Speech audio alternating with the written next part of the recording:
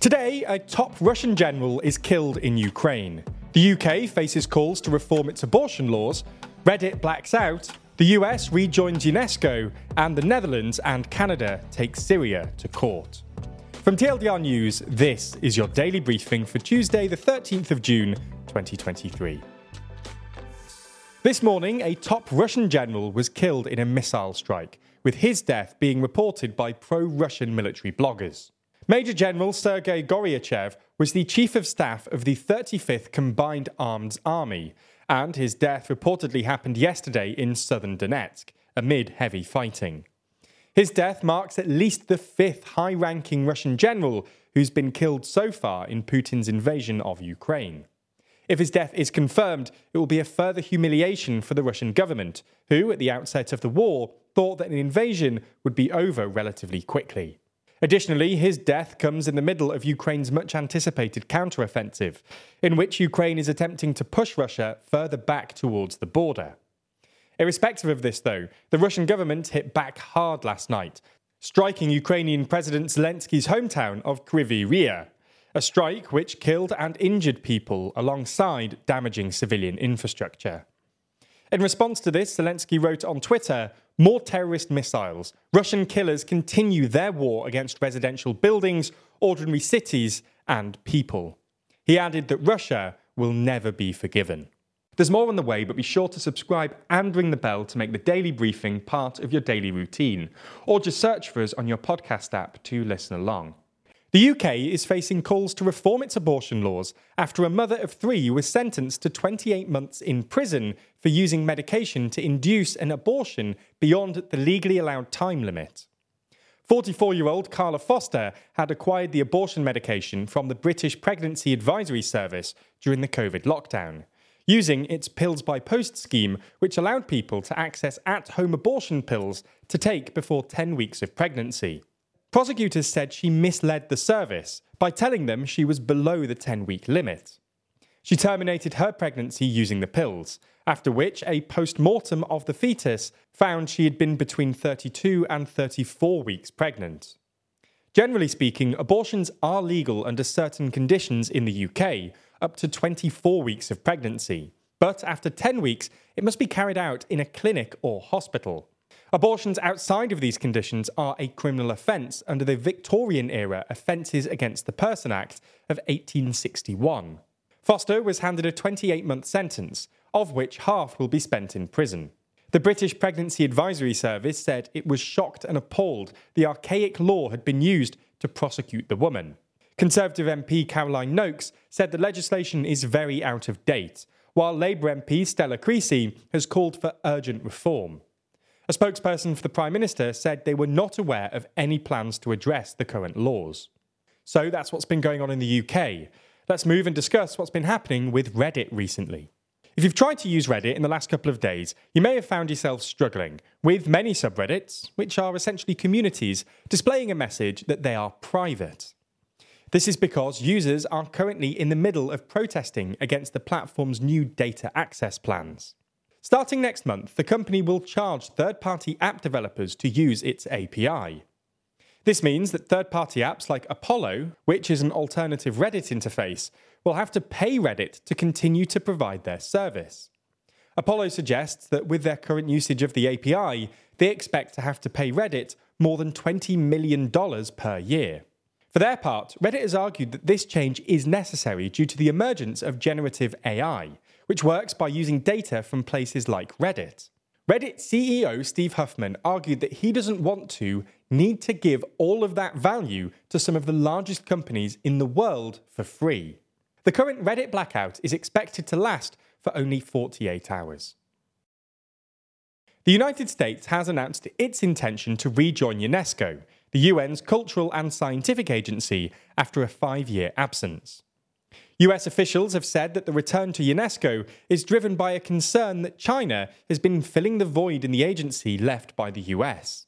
US Secretary of State Antony Blinken said in March that he thought that the US should rejoin, not as a gift to UNESCO, but because things that are happening at UNESCO actually matter. He added, "They are working on rules, norms and standards for artificial intelligence. We want to be there. China right now is the single largest contributor to UNESCO. That carries a lot of weight. We're not even at the table. Back in 2011, the UN and Israel stopped funding UNESCO after it voted to let Palestine join as a member state. Both countries lost their voting rights in 2013, and then the US fully withdrew under President Donald Trump in 2017, claiming anti-Israel bias.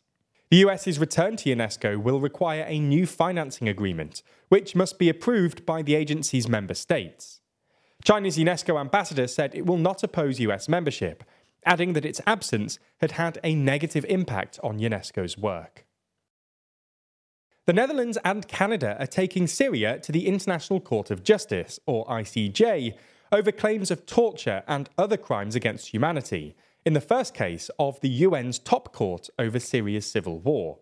The application of the ICJ states Syria has committed countless violations of international law, beginning at least in 2011 with its violent repression of civilian demonstrations and continuing as the situation in Syria devolved into a protracted armed conflict.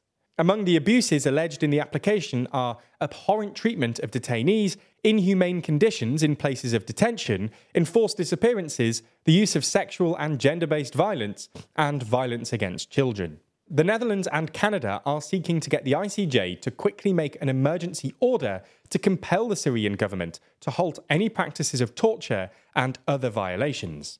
In the longer term, they're hoping the court will make a legal finding on the alleged state of torture in Syria. This latter process could, however, take years. The three countries in question are parties to the Convention Against Torture, which allows states to refer the non-compliance of other states to the ICJ, if negotiations and arbitration fail. In the final uplifting story today, we discuss the Beatles. Sir Paul McCartney has today revealed that he's used artificial intelligence to help create the final Beatles record by extracting John Lennon's voice from an old demo tape, removing background noise and interference.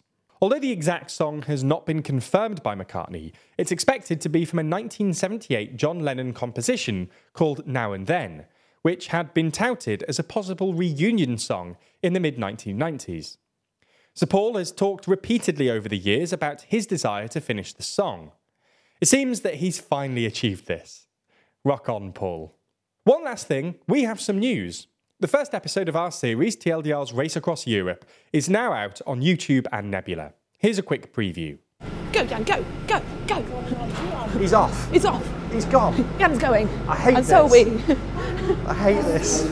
Oh no! Oh, it's harsh to my vibe, so hard. This is the worst thing that could have happened. I mean, Jack is definitely laughed. There's no other way. Guys, it's not looking good. What? What do you mean? What do you mean? We've come through some kind of police barricade. I'm afraid she's dead. I don't know where this Jeremy. Look at those geese. It goes so fast. Oh, I know. Now, we'd absolutely love it if you check it out. It's linked below. And you can find the first episode on the TLDR EU YouTube channel. If you want even more, though, the second episode is available a week early on Nebula, and we'll be releasing every subsequent episode a week early on Nebula too.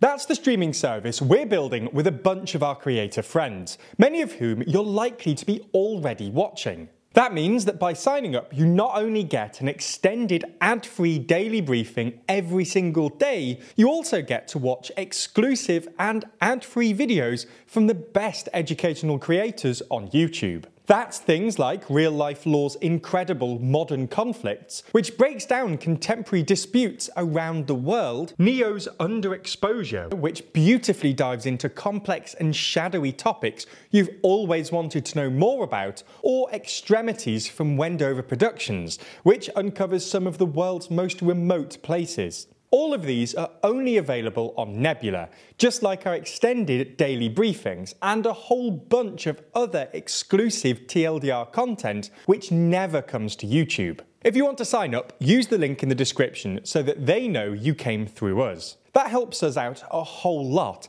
as does watching on Nebula more generally. So thanks for signing up, and we'll see you on Nebula.